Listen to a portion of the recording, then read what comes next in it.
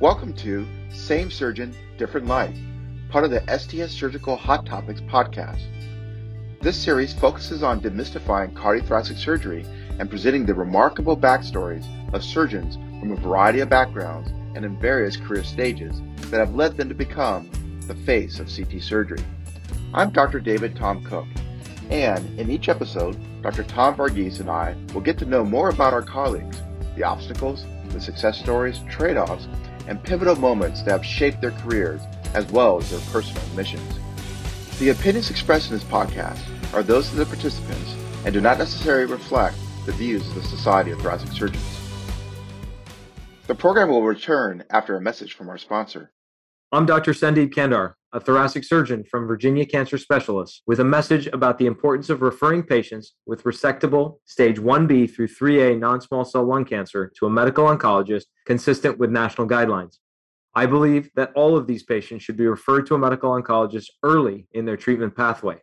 Using biopsy samples taken before or during surgery, medical oncologists should order guideline-recommended molecular testing to help inform therapy decisions. In my opinion, it is important to talk to these patients about recurrence rates after surgery, as well as molecular testing, which may impact treatment decisions for eligible patients. These conversations should happen either before surgery or shortly thereafter. Overall, a multidisciplinary team-based approach may help drive informed decisions so patients can receive the right treatment options for them. This content is sponsored by AstraZeneca. Welcome to another episode of Same Surgeon, Different Light, the podcast that showcases amazing origin stories of leaders in the world of cardiothoracic surgery. I'm your host for today's episode, Tom Varghese. The word grit is defined by Dr. Angela Duckworth as a combination of passion, which is a deep, enduring knowledge of what you want, and perseverance, which is hard work and resilience. It's about moving in a direction with consistency and endurance. Numerous research studies have proven that talent and intelligence alone don't predict success. Effort, which is sustained by grit, is needed to hone your natural talents into tangible skills through practice and improvement. When I think of the word grit in the world of cardiothoracic surgery, which name comes easily to mind?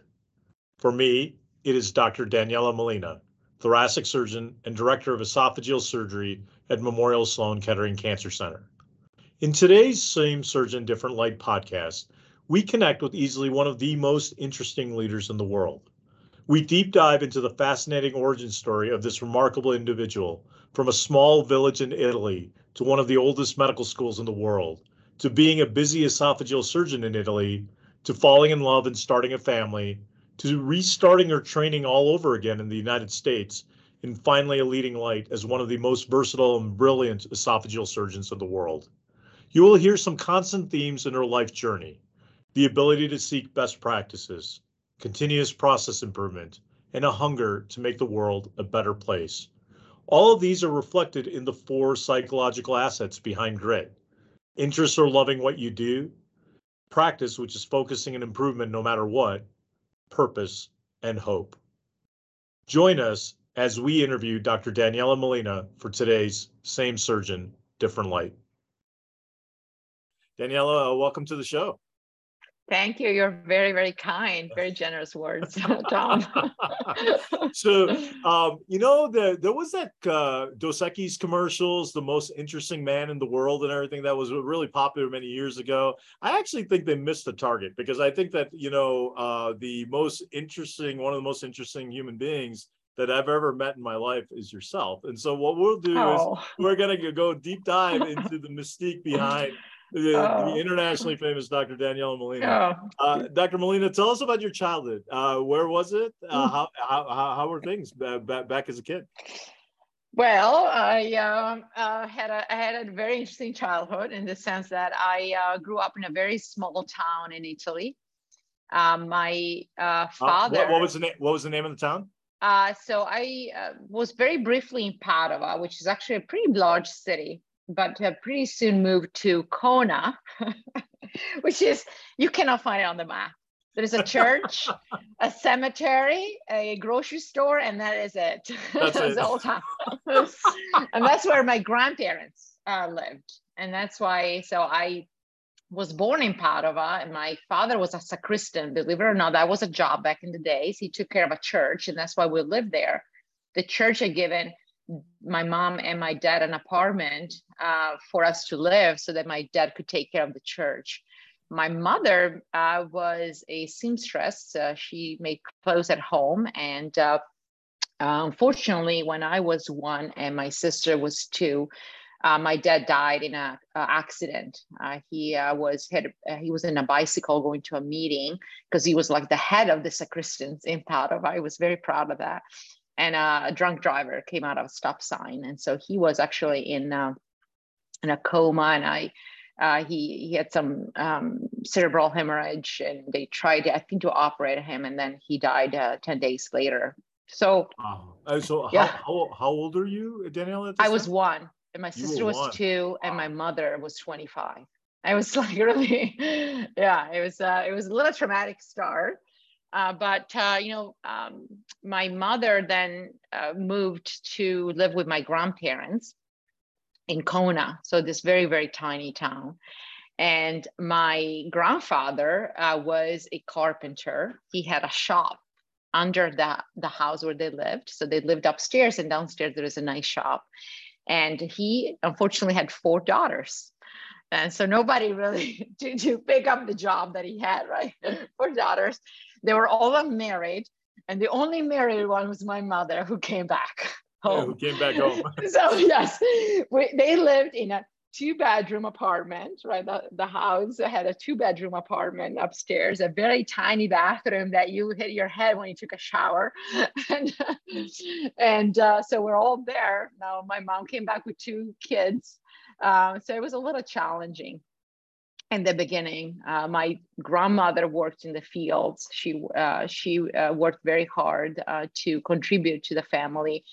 And my grandfather worked at home, and he was really like the typical grandfather in an Italian family. So he was, the head of the family, and my mother would do anything that my grandfather would say. So with the money that we got from the insurance, from the accident, my grandfather said that my mother should move to a bigger town, because where we lived was really in the middle of nowhere. And he said, you need to give these girls a little bit of a better shot and possibility. And so my family from my father's side lived in another small town. And in between these 2 small towns, there was a little bigger town, which was called Piove di Sacco. And so we bought an apartment there. And I still remember very clearly the day that we moved. We moved there because my sister, who was 1 year older than me, was starting elementary school. And so my mother thought it was a good idea to move there so that we start all grade schools in this new place, in this new town. And, we left my grandfather's house, the 3 of us. I was 4.5, my sister was 5.5, in a 600 Fiat. And everybody was crying desperately. And I was thinking, oh my God, what are we doing? Where are we going? My grandfather was in the middle of the street, like waving and crying. And I was really, really frightened, of what would happen. So there, we moved to this little bigger town, and I grew up there. I stayed there. My mother still lived in the same apartment. And even today, she's still there. Even today, she lives in the same apartment now. So we did all schools there, elementary school, middle school, and high school, all in the same small town. All my best friends are still there. I was, of course, growing up Catholic, and in Italy, I was very involved with the kids in the church. And I taught in Sunday school when I was younger, and I took care of the kids and took them to camps in the summer. And so we had a very simple living life. I've always been fascinated by it's almost a worldwide common theme that everybody appreciates, that education is really the gateway towards more opportunities in life. Because I can imagine how heartbreaking it must have been for your grandparents. I mean, the easy thing to do would have been to say, no, just stay with us in this small town. But they were like, no, you need to go so that, you and your sister would have the opportunities to advance in this world. Correct? Yeah. Yeah. No, I still to this day, it's incredible that my grandfather had that ability to say, and that they're moving to a bigger city, there were better schools, better opportunities. Nobody really thought that I would have gone this far, to be honest with you. My grandfather thought that I would have been a great teacher. He kept on saying that to me, like, you'll be a great teacher. And I can tell you a little bit more about. But in a way you are. I mean, you are training our next generation of cardiothoracic surgeons. And it's one of the most rewarding part of my job, right? But when I decided in high school, actually in middle school, when I decided that I wanted to go to this school, in Italy the education system is a little different. Most people go to a professional school where you learn a job and then you go to work. But there are schools that are called liceo, where you just go for educational purposes. And that means that you have to go to a university if you want to have like a diploma that you can have a job. And so when I announced to my family that I want to go to this type of school, the liceo, everybody was really, really nervous. Yeah. And my grandfather was really involved in my life, through all my life. He was saying, you can still go to university. If you go to teaching school, just go and get a degree and be a teacher. And then if you want to go to university, it's okay. No, and you were like, no. So that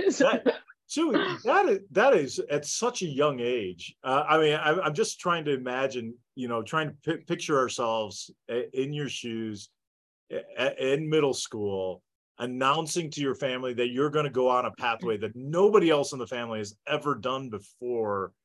I mean, talk us about where that fearlessness comes in. Yeah. I mean, because most people are fearful of doing anything major in their lives. Yeah, I was a rebel. I was always a rebel of the family. I always did. My mom still, to this day, she said, "Don't tell her what to do. She's going to do the opposite." She's going to do the opposite. So even now today, So, I was very fortunate that I was always very good in school. I loved to study. I loved to learn, and it was very easy for me. I could read something and I would just know and read and learn about it. And I was so much curious. I was curious to learn more and understand things. And I was actually a teacher that I had in middle school. It was a French teacher that said to me, you should really consider going to this school. I never had considered that before because, I didn't grow up with that. And so it's, the family where you grow up and the people that you're exposed to are so important to determine who you're going to be. So I never really considered going to a liceo. Also, I looked up these people and thinking, oh, they're also snob and, rich kids. I don't want to be with them.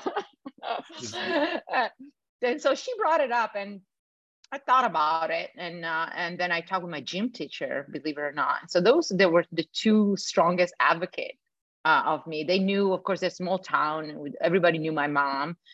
She by then was working as a janitor in the nearby school where I went to middle school. And so we were like all kind of in the same area. So everybody knew my mom and, they kind of talked to her and I guess I decided to go to the jail and that really changed my life. It really did.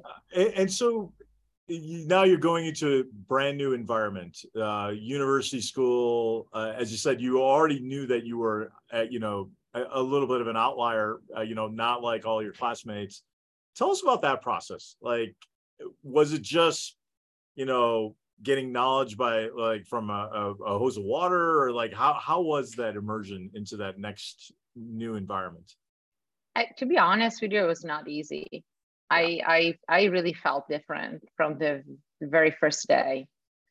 People were, wearing cool clothes and things that were popular, and I had handout clothes, and it just, I felt really embarrassed about my past in a way. I was young, so I don't really understand that. Actually, I was so fortunate for everything that happened, but it was really hard to fit in. Thank God there were some other kids that were like me. And I got really involved actually with a youth group from my church at that time. And we're still like really, really good friends now. And they are also in the same school. And so I had a community. And I think the role of community is a theme in my life, right? And so I feel like I was a little bit different every time. Every place that I was always a little bit different, but I had a community that supported me. And so in high school, I think that community was my youth group. Initially, believe it or not, I was a super shy kid. That is shocking. That is shocking to me, but okay. I know. I was very shy. I was very afraid of speaking up because I felt like people might notice that I wasn't like the other or that I was different. And so going to this youth, we would meet once a week in the parish, and you had an opportunity to talk about different topics. Back in the days when you're a teen, talking about friendship and love and all these topics. And I was like so terrified of speaking up, but like practicing and knowing that I was in a safe environment, and so I could really say what I thought, and I felt so accepted and encouraged. And so that really changed me as a person. And I think that was not just the education, but also finding that community that made me who I am today. I do want to ask you a couple questions about the finding the community. Was that just was it organic? Like you found one friend and then the other friend came aboard, or did you have any intentional strategies to try to build that community in this new setting? Oh no, I fell in love with a guy. That was in my class, and he was going to this group, and so he said he should really come. So he introduced you to the rest of the group. Totally, That's how it happened. One of the best things I love about this podcast series, we never know where the conversation is going to go. This is great. This is fantastic. Yep. Love did it. Love did that. Yep. But fortunately, even though you broke up with the guy, I mean, everything kind of worked out and everything, that the community was still there.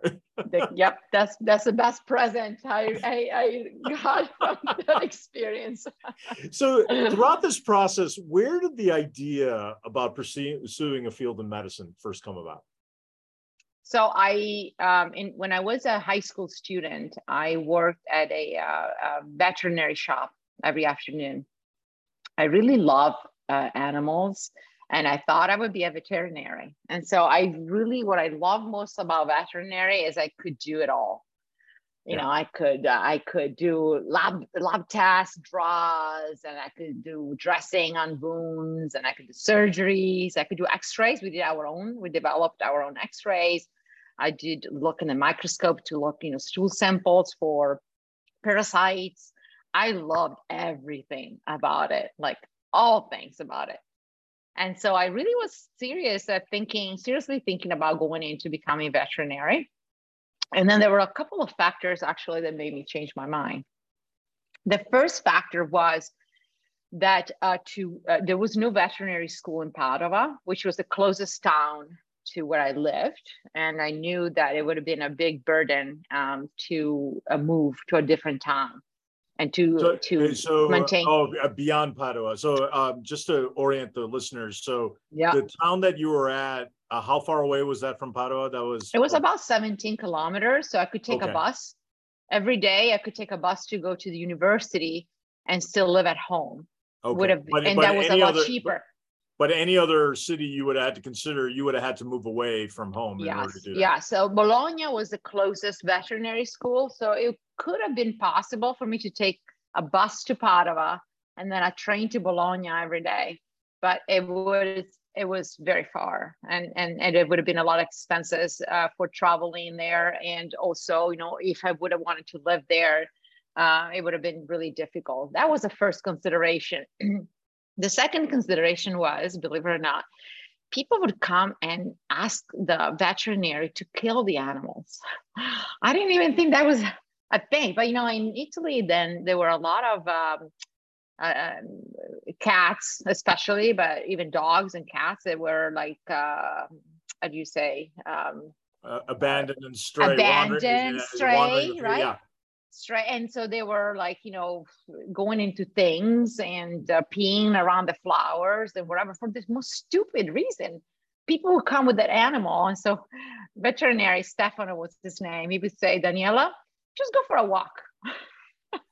Because they knew how it made you feel. Yeah. I knew exactly what that meant, because I was going there and say, you can't do that. You have to say no. Don't do it. I was a fighter even then, right?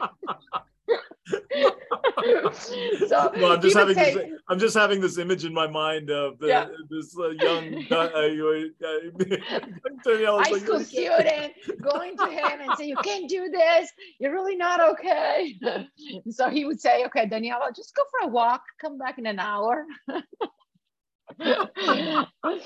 And so I thought, people don't come, with people they wanted to be killed or something. And I really loved not just the animal. I love the medicine part a lot. I love the care. I loved to do things with my hands and stuff. And so I thought, well, medicine is in Padua. I can take the bus and go to school there, and I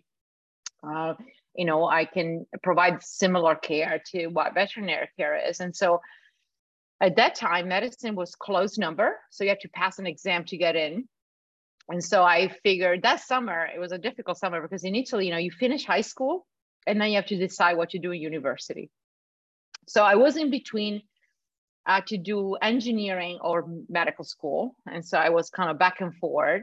That summer, I went actually in Assisi. I don't know if you're familiar with Assisi. There is a big church with St. Francis. St. Francis of Assisi, yes, of course. And I did a work camp. So I lived in as a how do you say, a person that live alone with nobody around. So we went in these little small houses in the middle of the countryside, and we would just get up in the morning, have breakfast all together, and then go and work. Work on the fields. Help out people working, and every day that you are assigned a different job. One day I would make tomato sauce. And another day I would iron clothes, and another day I would just dig. This experience was part of your formal education. Then is that correct? Or no, I did it with the church, through the church. You did it through the church. Okay. Through the church as an experience with the community of church friends, and we lived like really much of a Spartan life, and we cooked and cared for ourselves, and it was a very introspective. It made me really think a lot. And I think it helped me to decide to try to go for medical school. I wasn't sure I would ever got it in, but I tried to do the exam at that point. I also have to say, in Italy, like a lot of different countries, to get into medical school, everybody has to write like an entrance examination, correct? Like it is a very difficult exam. It's not just multiple choice. You also have to write some essays and things. Yeah. So it's a difficult exams, and everybody participate. And so there were like, I don't remember exactly how many, but thousands of people participating to the exam. So it was not sure that you would have gotten in. Yeah. But I got in. And so then I went to medical school. and then you went to medical school at the University of Padua. University of Padua. So I think that many of our listeners may not be very familiar with, foreign medical schools, especially.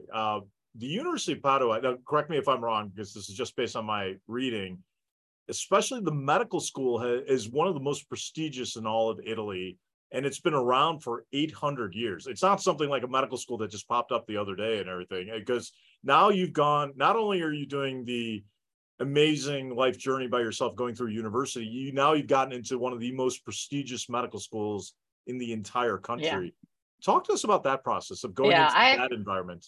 I have to say that the other theme in my career is a little bit of serendipity, and maybe good luck, if you want to say it that way. I had no idea that Padova, University of Padova, Was this a good giant, school. prestigious medical school? Yeah. No clue. It was the closest, and I could take a bus from home. You can take a bus from home. That's all it was. That's great.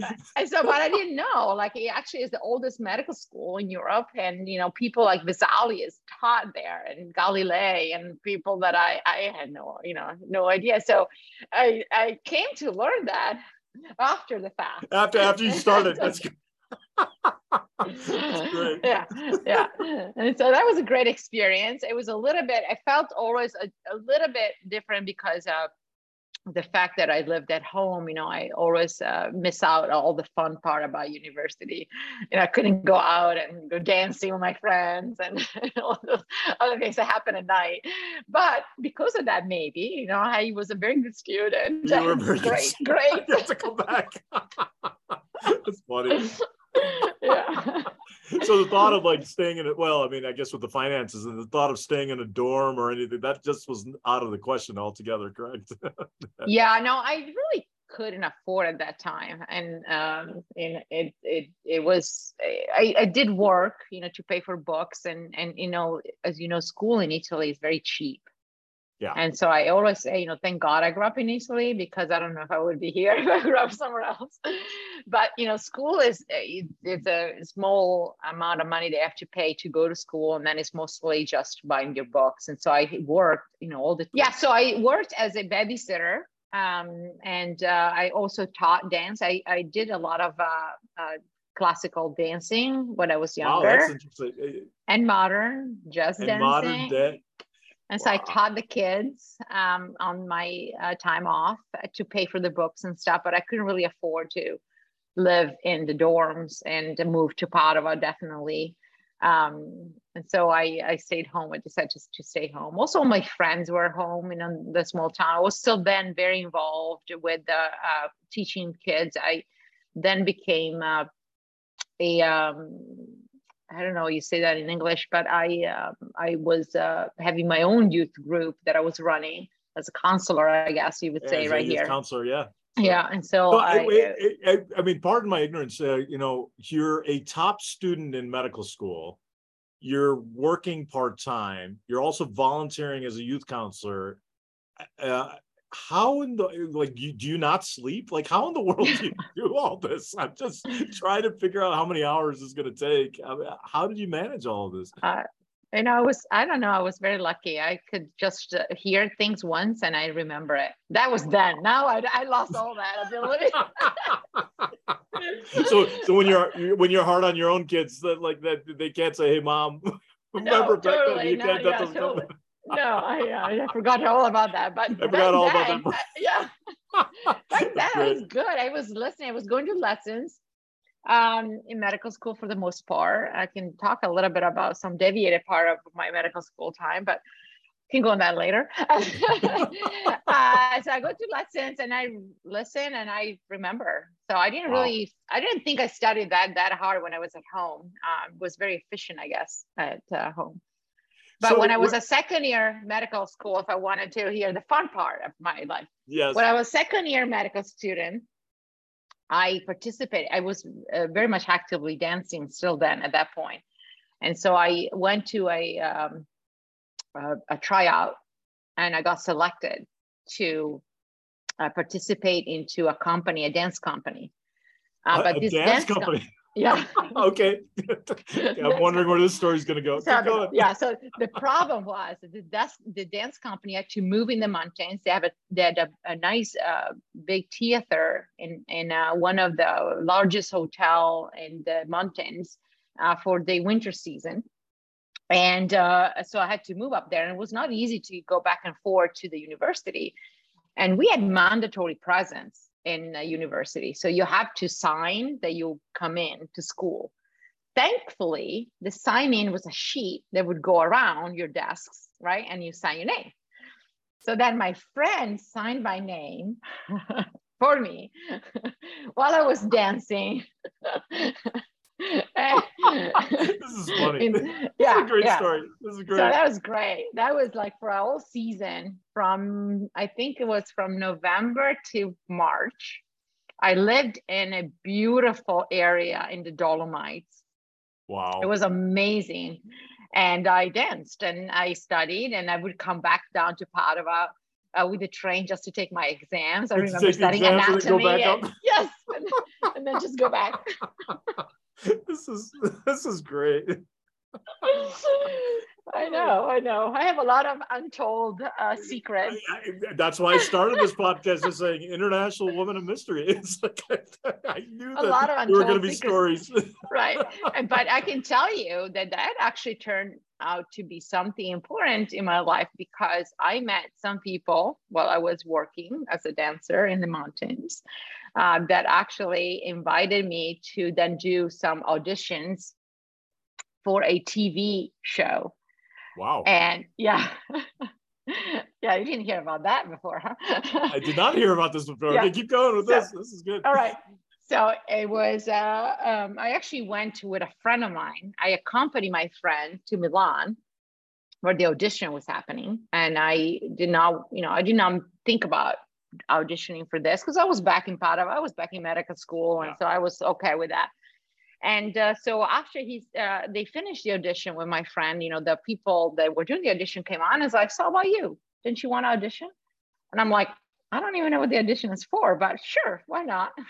And so it was actually a game that was going on national TV. Il Giro dell'Oca. Do you play this game in the United States? It's like you have a little duck that you throw your dice, and then there's 5 points. You go on in a route, and with the little duck. No, you don't have that. No, we don't have that.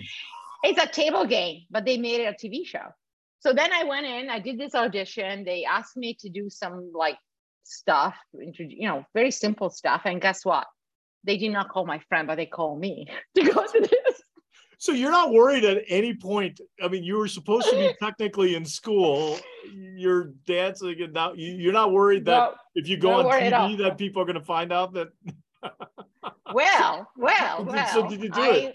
I went to this TV show, which basically I think my mother is still more proud of that I was in national TV than of me becoming a doctor. Okay, I'm going to make an editorial note right now in the future for anybody listening. Whoever gets to introduce Dr. Molina when she becomes president of the STS or AATS, please dig up this video clip because we have to show this to people. Oh my God. Your mom was unbelievably proud that you're on national TV.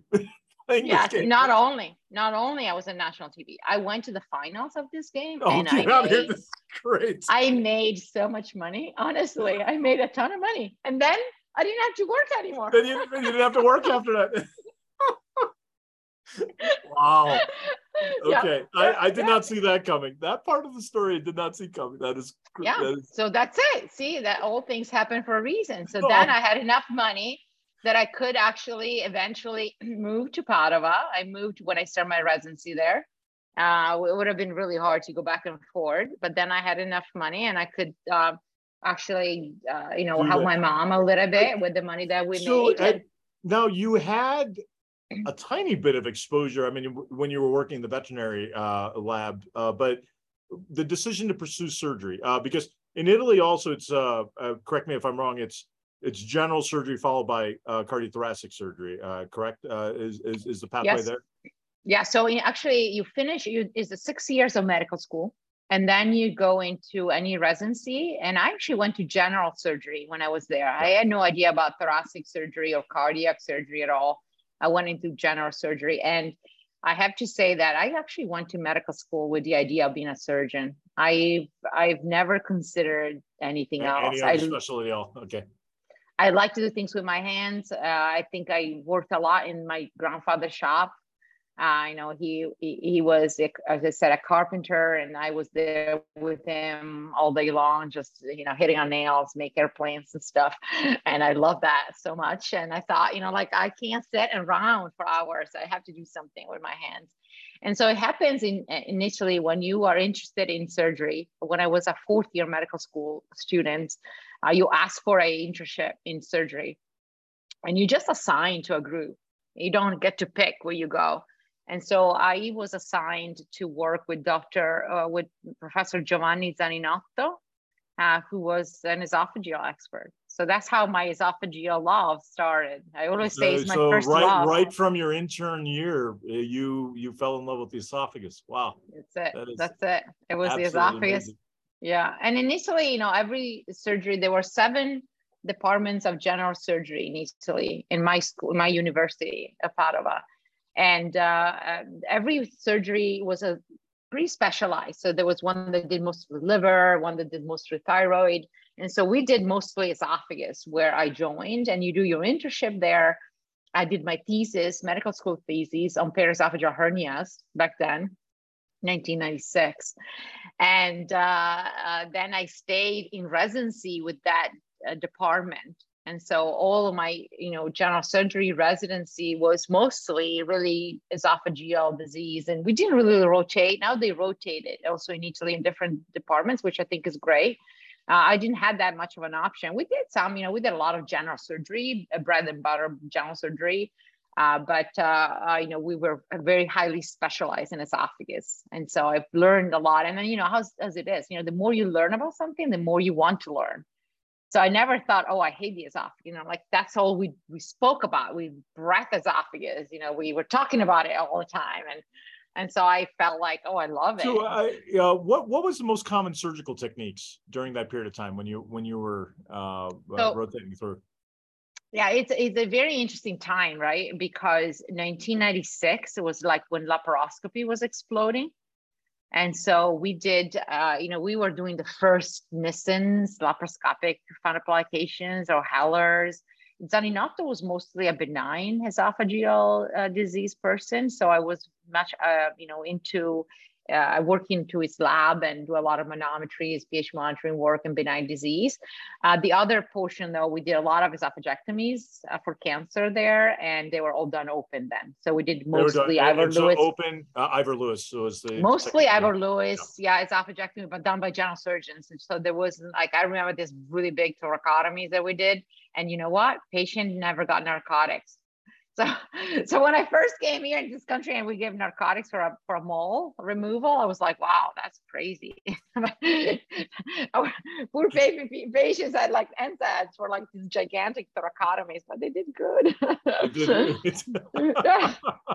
So at what point now, technically, you're at one of the leading medical universities in all of Europe. You're with one of the most prestigious esophageal group.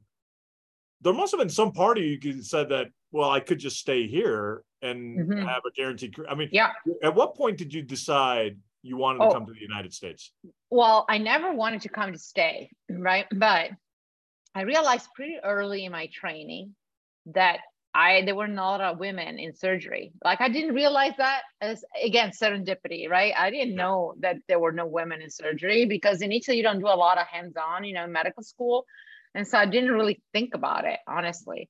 But then when I became a resident, there were this amazing female resident that I really looked up to, and they were really good. And then they disappeared. And I was like, wow, what happened? What are they doing? Where are they going? And, realizing that they get married, they have kids, and then they go and work in a ER somewhere. So I felt like, that's not great. And there was only one professor that was woman in in 7 departments of surgery. There was only one woman professor. Yeah. So then I thought, well, maybe I need to have something different than the others, a step up.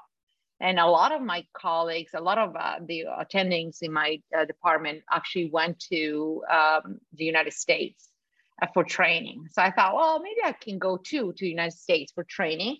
And then I can come back and have something more to offer to others. So I never came here to stay. In fact, when I came here for research fellowship, I did not do the USMLE. So I really couldn't have stayed even if I wanted to. But I got in touch with Dr. Patti. Marco Patti was a general surgeon, did a lot of benign disease at University of San Francisco, University of California, UCSF. And so he offered me this position, and I was kind of like, very excited. Never been in United States before, never been in California. I was like, oh my God, it's gonna be so hot and beautiful. And I didn't know, that I landed July 1999, and it was so cold. in San Francisco. In San Francisco. You know. And for the listeners, both Danielle and I are smiling right now because both of us are good friends with Marco. So that's extraordinary that he provided you that opportunity to do the research fellowship there at UCSF. And so as you're doing the research fellowship, did you have a time clock in your mind of you're only going to be here for a certain period of time and then go back, or you were just? Oh yeah.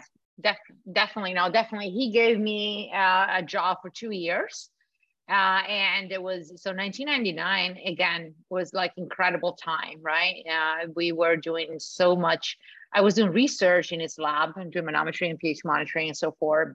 Barely spoke any English, but learn as was, staying there. It definitely helped a lot, right?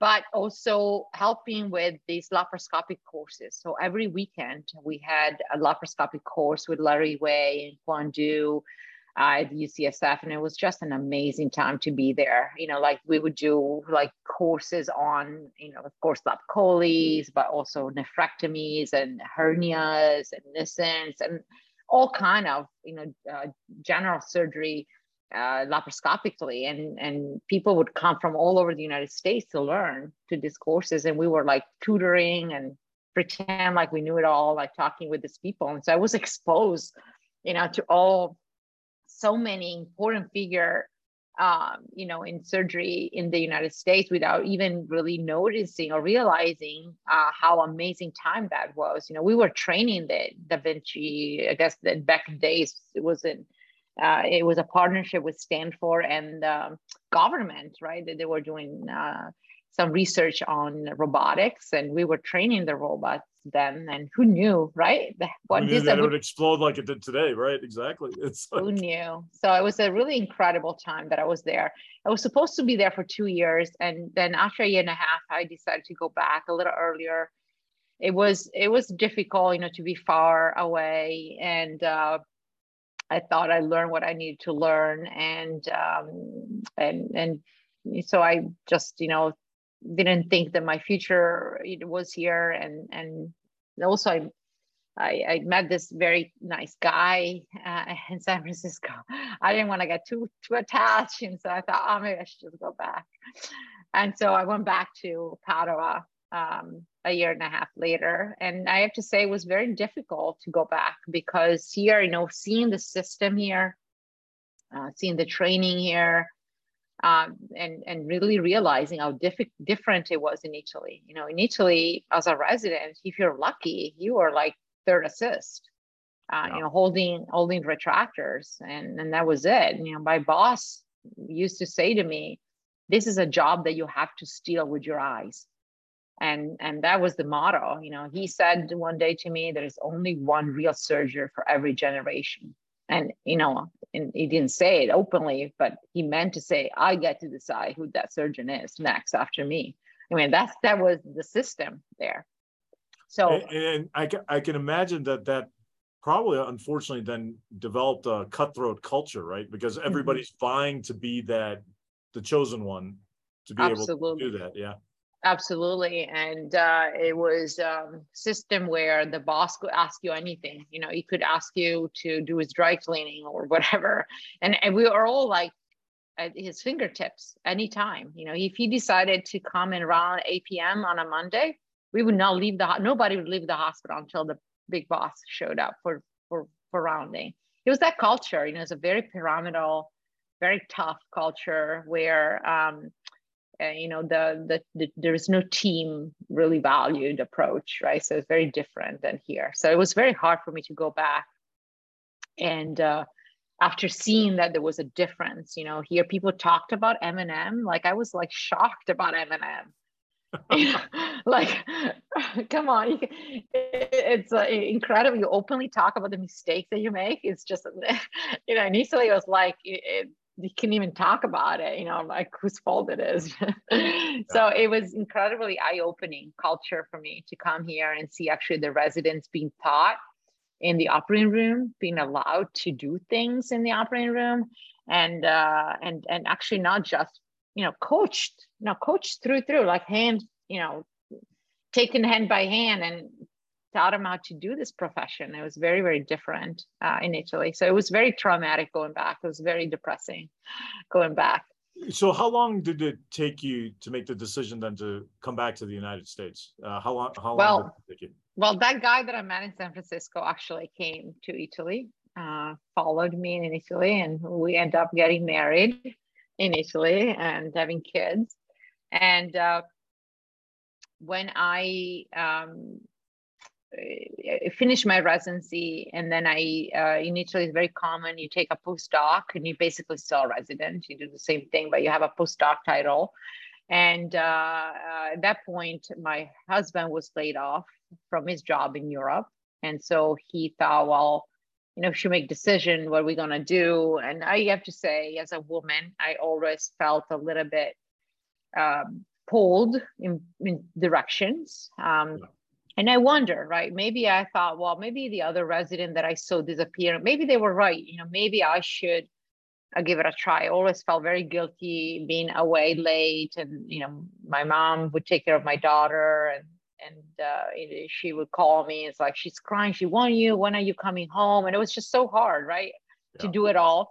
And so I thought, well, maybe I can just be happy just being a mom, and I don't maybe have to be a professional. So we moved together to the United States, actually in 2003. With my daughter, and I was pregnant with my son, and I thought I'd give it a shot. I did not have USMLE done yet or anything like that, so I couldn't really go into medicine. And so I thought, well, maybe I'm gonna stay home and take care of the kids and maybe do a part-time job or something. And I didn't realize that I was so unhappy. I was not meant. But it's, I always tell women today when they ask, how did you know, and so forth, sometime trying it out, it really gives me a different perspective, because then I realized that I was a better mom when I was actually working than when I was home all day with my kids. So everybody's different, right? There are people that definitely are very happy and enjoying being a mom. And for me, it was the hardest job ever. It was very difficult to be home with the kids all the time and not having any other mental stimulations or other interest. So for me, it was not fulfilling. And so when you're not fulfilled person, it's also hard, to take care of your kids in a good way. And so that was the time where I realized, oh my God, I don't think I'm happy with this job. And everybody thought I was crazy, right? Because it's hard to make the decision. But I thought, I got some free time. Maybe I just study for this USMLE and see, that there are all these horror stories about a medical graduate not passing USMLE for decades. And so I thought, maybe I'm one of those and I don't ever pass. And then I kind of know that that's okay. I feel that I tried. And so then I started studying for the USMLE and did the USMLE and passed. You didn't just pass, you did very well on these. Come on. I passed, and then it was a hard time came. Now you have to decide what to do. Now you have to decide what to do. You've done well on the exams. Now you have to decide what to do. It was so tough. And of course, you're a fully trained surgeon from Italy, and getting into surgery as a foreign graduate is a very steep climb. So. Oh my God. I was so many nights without sleeping and thinking, should I just go and do anesthesia? Thinking I'm going to be behind a drape and say, no, don't do that. You shouldn't do that. Backseat driving from above the drapes. That's funny. Right? You can totally see me doing that. Everybody hating me. But so you had this soul searching conversation with yourself. You realized that your passion was always in surgery, that you had to give it a shot. Yeah. And it was actually my husband. I have to give credit to my husband. He said, I have a job, you have a passion. You cannot let that go. And he was right. And he said, we'll make it work. But by the time I started residency again, my son was almost 1 and my daughter was 5. So it was, a lot that he did No, I have to give him credit because Talk to us without about the him, process, because I can imagine, I'm trying to envision program directors interviewing you for surgical residency, because your pathway is completely unconventional. Talk to us about that process. I mean, because you had to have an unbelievable belief in yourself. And then, of course, you had to break this glass ceiling of getting in with the background you had. I know it's very difficult because like I had like more publication than a lot of the attendings and on the staff, but yet I'm a foreign medical graduate. And the door to the interviews are not always so easy to open, because I can see people going through like a stack of application, and they have to have a system to say yes and no, who goes to the interview. So I applied to 95 programs and I got 5 interviews, and 3 of those interviews were for preliminary spots. And so that was the reality. I mean, it was just really a competitive field, very difficult to get in. And again, I think serendipity, and I was very lucky. And I I went to Dr. Patty's office one day and I said, this is really not looking good. Like I don't have any options and I have 2 kids. And can you imagine do a year preliminary in one place and then move everybody, the family and everyone to another city? And so he said, so I told him, well, what are we going to do? And it's like, well, let's see, let me make one phone call. He picks up the phone and he calls Jeffrey Peters in Rochester, New York, right? And what are the chances that Jeffrey Peters, who's the chair of surgery at University of Rochester, is actually sitting on his office at that moment, right? I know, right? Isn't that crazy? I've been so lucky, honestly, in my life. So he picks up the phone and he said, oh, Daniela, oh yeah, I remember her presenting on chest pain and GERD at the SSAT. And I'm like, really? He remembers me presenting? I was like, crazy, right? That's amazing. And so 2 days later, I get accepting for interview letter for Rochester. And so I had, like some options. And so I went to interview. Now, University of Rochester never took any foreign medical graduate before that year. Yeah. Never had. Dr. Schwartz I remember meeting him. He's super nice person. Always say, buongiorno, Daniela. I can never forget him. Yeah. And so I know Dr. Peters said, we do have a second year position. And I said, Dr. Peters, I'm like, I'm committing to coming to this country and stay here for the long ride. And so I think that I should probably start from the beginning. And I was like, what was I thinking? Why didn't I have said that? And so I went to the match. I had no clue what I was doing, but I was lucky enough that I matched categorical resident at the University of Rochester, which is a great program. Yeah. Now, tell us about, I mean, I can imagine this. I mean, you are a fully trained elite esophageal surgeon from Italy, starting all over again as a PGY1 intern in a place that had never accepted a foreign medical graduate before as a categorical position. Walk us through that process. How was that? Because I can imagine that you probably had to bite your tongue several times. You know what? It was, the way I describe it, it was like a kid in a candy store. That's it. That's the way I described it. For like, you imagine that for 7 years now, I've been, in Italy in this department of surgery where I would scrub in and watch and maybe do a little bit here and there when the attending maybe didn't show up or was late at night, in the middle of the night, whatever, and just, I know I could do it, right? But not having the chance. And now actually somebody is teaching me how to do it. I was like the happiest. I'm so happy I was there. I knew, like, I would go in, I would just finish all my work and then just go in the operating room and just stay in the operating room all day, because I actually think there is a very strong, important value in watching and being part of the team, being present, being there. And I remember my co-residents, would be in their intern room playing cards sometime, right? Because in the American mentality is like, unless you do the case, you don't even go to the operating room, right? But I didn't care. I would go in. It was like, you know, a pancreatectomy. I'm like, well, definitely want to be in that room, right? Even though the senior resident is doing the operation, I'm there, and you know, like maybe the attending will scrub out. We'll do it together. Yeah. And it was amazing for me. I enjoyed every minute of it. I loved it so much. I thought it was amazing, fantastic. I was learning. I was doing what I wanted to be doing for so many years, and actually I could do it. That's the most fun part of all, is like, you know, like you always question it. I'm like, I wonder if I can even do it, right? Maybe I'm not even that good. but you realize that you were meant to be there. And so obviously this passion for esophageal surgery maintained all the way throughout. I mean, that never changed, even though you were being exposed to many elite surgeons from other specialties at the University of Rochester. And so that obviously influenced your decision then to pursue CT surgery training. Yes. Yes. It's a first love, I guess. It never went away.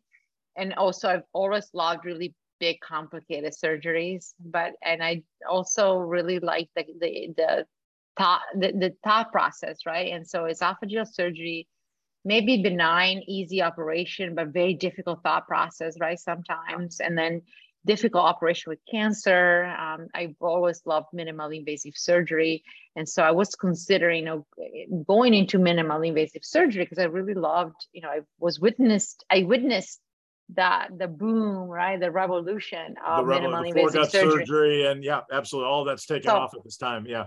Right. So I was thinking, oh, what do I do? But then by the time it was time to, you know, interview and apply for programs for fellowship, minimally invasive surgery was a down. I felt like it was just a technique. It was not a field anymore, right? Everybody was doing minimally invasive surgery, colorectal or, you know, upper-biliary or whatever. It was more of technique than anything else.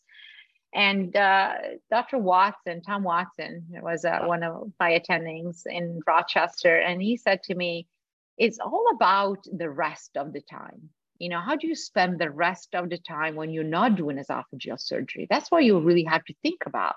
Yeah. And that was a very smart, you know, question that he posed to me, because I thought, you know, I could be doing on the rest of the time a lot of bariatric surgery and laparoscopic abdominal surgery, or I could be doing lung resections. And honestly, I thought thoracic surgery was just at the beginning, right, of exploding field back then. And I love the anatomy. I've always loved anatomy as one of my favorite part about surgery. And I thought, like, lung resection is so anatomical. I really knew nothing about the lung or the heart at all. Never had a rotation in cardiac surgery. It was not mandatory then. And so I thought, well, you know what, I'm going to go and do a rotation in cardiac surgery. And if I can survive that, I think I could be a thoracic surgeon. That's how I decided to go into thoracic. Yeah. Well, you know, it's such a fascinating origin story. I mean, to get you to this point. And of course, now, I mean, you are one of the world's experts in esophageal surgery at one of the world's leading institutions at Sloan Kettering at the time of this recording. Tell us about the perspective. I mean, do you ever pause and think, wow, what a fascinating journey it's been to get to this point? Or are you still like a kid in a candy store where you're just like, everything just excites you? And it just, I mean, I know you threw the word luck around it. I push back a little bit, because I always think that, you know, people who are lucky are those who are unbelievably well prepared to take advantage of the opportunity that's presented to themselves. But talk to us about how you go through your day now. I mean, like I said, you're one of the world's elite esophageal surgeons. How do you go through this? I mean, you're too nice. Like? You're too nice. You're too nice. I think so.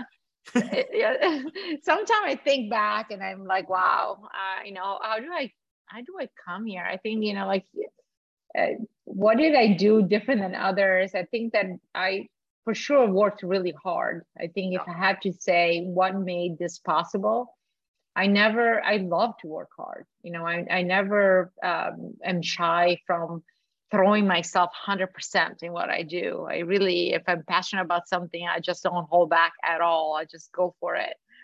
with everything that I have. And so I think that's one of the things that helped me for sure.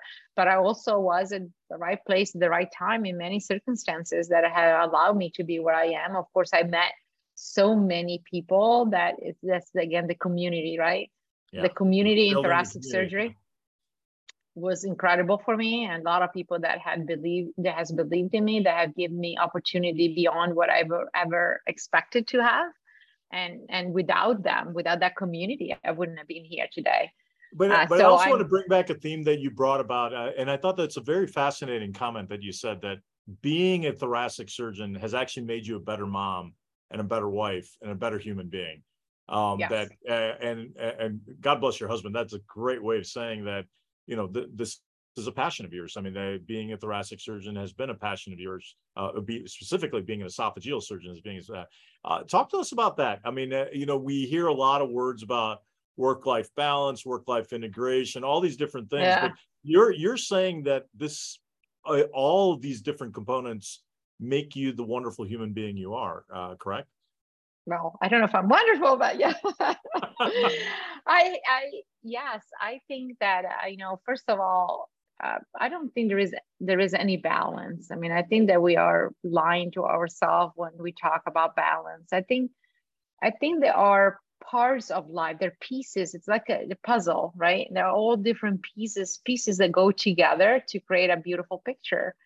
And because I am a more fulfilled person, being a surgeon and happy at what I do, then I can relate to my kids in a way that is more present and it's more fulfilling for them. Our relationship, I think, is much better because of that.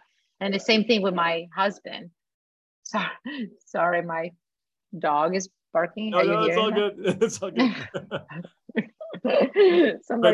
But all these different parts bring about parts of you. I mean, they're all parts of your soul, essentially. All these different things that you're doing. Yes. And the same, I think I'm a better doctor because like when I relate with my patients, right, I can relate with them from a human perspective that I have, you know, and a different. So if the patients have kids or if the patient have elderly parents, you know, like who we are as persons, you know, come from all of these multiple aspects of our lives. And I think that we are because we have all of those pieces and we're fulfilled at what we do, right? And so I think, you know, like if you expect to, you know, being able to do it all, then you're going to be disappointed, right? There are moments in which you're going to be really, really highly focused in your career.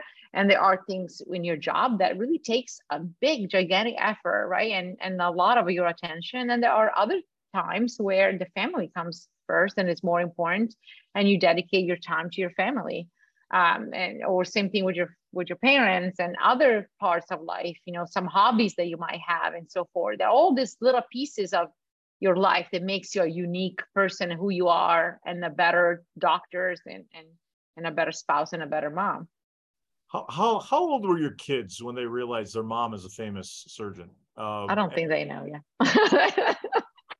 I don't believe that. I'm going to ask them the next time I see them. I don't know that, no. But they call me. My son just called me today. He's got COVID. So they call me every time they have health issues. They have health issues. He's in college now. Well, and it's like hopefully he feels better. I'm so sorry about that. But, for our listeners, at the time of this recording, Dr. Molina is currently the vice president of the Women in Thoracic Surgeons. And then in 2023, she's also the president-elect. And so she will become the president of the Women in Thoracic Surgery. What if somebody were to ask you what your leadership style is? How would you answer that? That's a very good question for any interviewer. Well, I think I like to think that I have an inspirational type of leader. I really like to motivate people, inspire people. I like to see people around me that are excited, that are happy, that wanted to do things. And to me, it's all about who is around me and the team and the community. I could not ever being alone doing something. And that's why I think WTS, Women in Thoracic Surgery, has been just a great community for me that really has helped me feeling like I belong to this profession in a way that I could not have otherwise, right? You wanted to feel like you're part of it, that you belong, that you are who you are. And with my friend, and women in thoracic surgery, I feel like there is no judgment. You can be yourself. You can be vulnerable, and you're accepted for who you are. And it's great to have that. Yeah. And I guess this brings back the theme that you brought up several times during this interview, is that community. This is a tremendous community of inspirational leaders, and you're inspiring them, but you're probably being inspired by many of them as well, correct?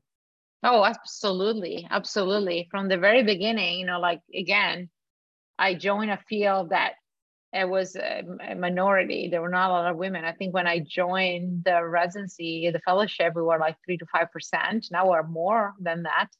But again, there are few women, few people that look like me, right, at that time.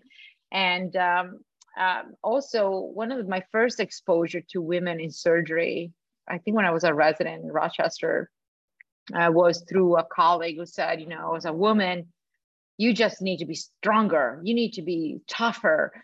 You just need to never show that you're tired to the men. And so that kind of I got traumatized by that first interaction. And then I met, women in thoracic surgery and a lot of amazing, I can mention so many past president of our community, but also some of the younger women, for which I think the younger women even more, right, pushes us beyond our limitation in a way, right, and really give us a different perspective of how you can be a woman with all of your needs as a woman and all of your differences as a woman and still be a thoracic surgeon. And I think that's what we need to do more and more in the future, right? Not just be all the same and all work in the same way as in the past, but just really be flexible, be open to what needs are that might be different, for women, for other, diversity groups that might not be like what the idea of thoracic surgeon that we had, in our mind in the past.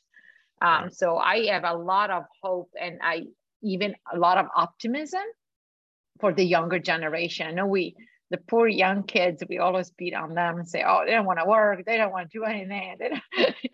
It's funny you say that, because if we trace back in the history of time, every older generation has criticized the generation coming behind them. And so it's, right. It's like you go back and the baby boomers were criticized, and then Generation X was criticized, and then the millennials, and now Gen Z, and everybody. And it's fascinating. Everybody criticized the generation coming behind them. Right. But I have a tremendous hope and really a lot of optimism for this generation of young kids.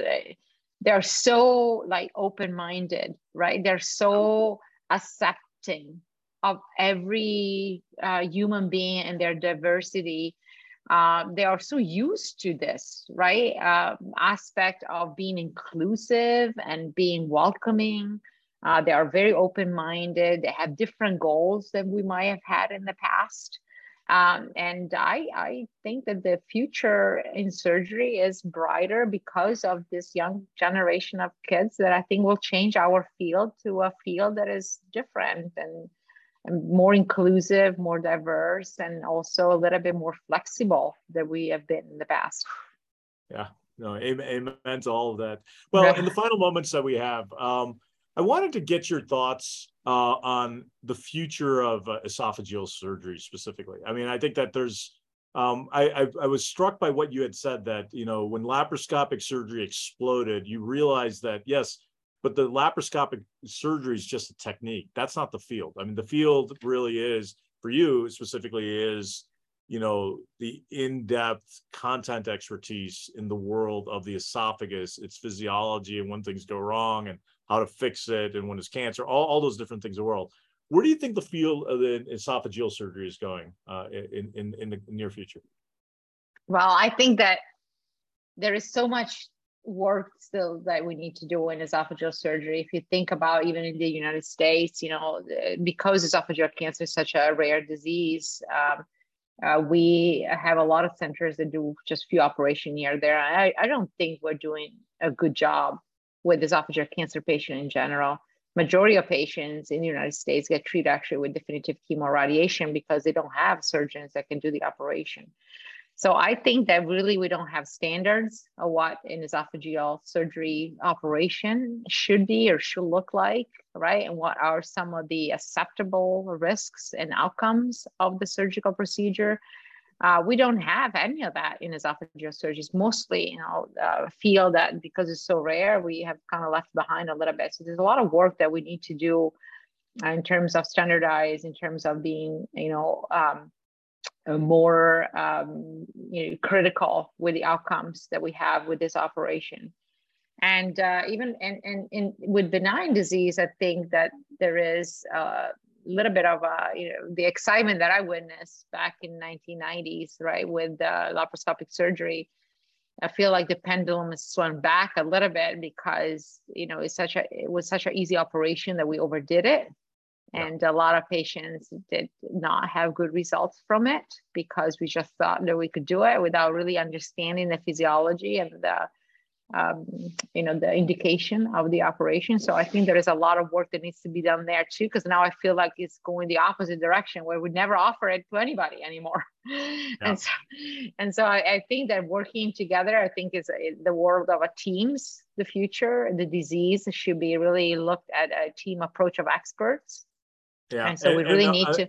And probably along with that, not only the team of experts, because I've heard you speak about this, it's the longitudinal care of that patient. I mean, it's not just doing an operation and then letting them, people need to be tracking how they're doing, what the functional outcomes are, what the quality of life is for a long period of time for this patient population. Absolutely. Absolutely. We really have to do a better job, in that aspect to look at outcomes of what we do. And sometimes when you have a team approach where you can offer everything to the patient, it's a little easier to make the decision about what's right. And when you can just offer one thing, right? They go to the surgeon, they got an operation, they go to the GI, they got PPI, or they got a ESD, and then we stay in our own silos. So it's time to get the disease brought in a team perspective of expert. And the same thing, with cancer, things will change. Now we have like drugs that are so powerful that we might not even need surgery for some group of patients, right? And as surgeons, we need to be honest to say, that's right, that patient can be treated just with medication. And so sometimes to do the right thing, what is right for the patient, we need to switch a little bit, make that shift in perspective to say, I know what's right for the patient, and change and say, patients know what's right for them, right?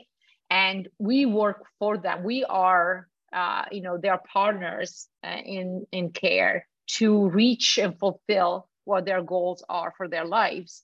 And we cannot do that alone. We do that with a team of experts. And so that we look at the patient in entirety, not just as a disease or as a problem, right?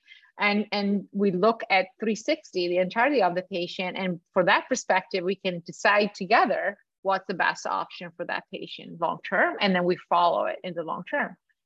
Because what's right today might not be the same right in 5 years or in 7 years. So we have to become flexible a little bit more so that we can change the plan when the plan doesn't work, and just be partner, for patients in their life and their treatment path. Well, Dr. Molina, I mean, you and I, we've known each other for many years, and we could probably keep talking, but from the bottom of my heart, on behalf of all our incredible listeners to this podcast, thank you for sharing your wisdom. Thank you for sharing your journey. Thank you for bringing a smile to our face. I mean, I love the fact that I didn't expect to hear about the auditioning and being on national TV in Italy. That's a new one. That was a surprise to me. But thank you from the bottom of our hearts for joining us on today's episode of Same Surgeon, Different Light. Oh, Tom, it was a very great pleasure. I was very nervous about this interview, and I hope that I might have helped, some people out there that might have struggles or trajectory that is not the standard trajectory to keep on going, and to keep on staying motivated, because life has so much surprises for us that are amazing. So thank you so much for having me. Thanks so much. Appreciate it. This has been Same Surgeon, Different Light, a podcast brought to you by the Society of Thoracic Surgeons. Thank you for listening. If you like this podcast, please rate it 5 stars and let your friends, trainees, and colleagues know about it. On social media, you can use the hashtag #TheFaceOfCT More information about the Society of Thoracic Surgeons is available online at sts.org.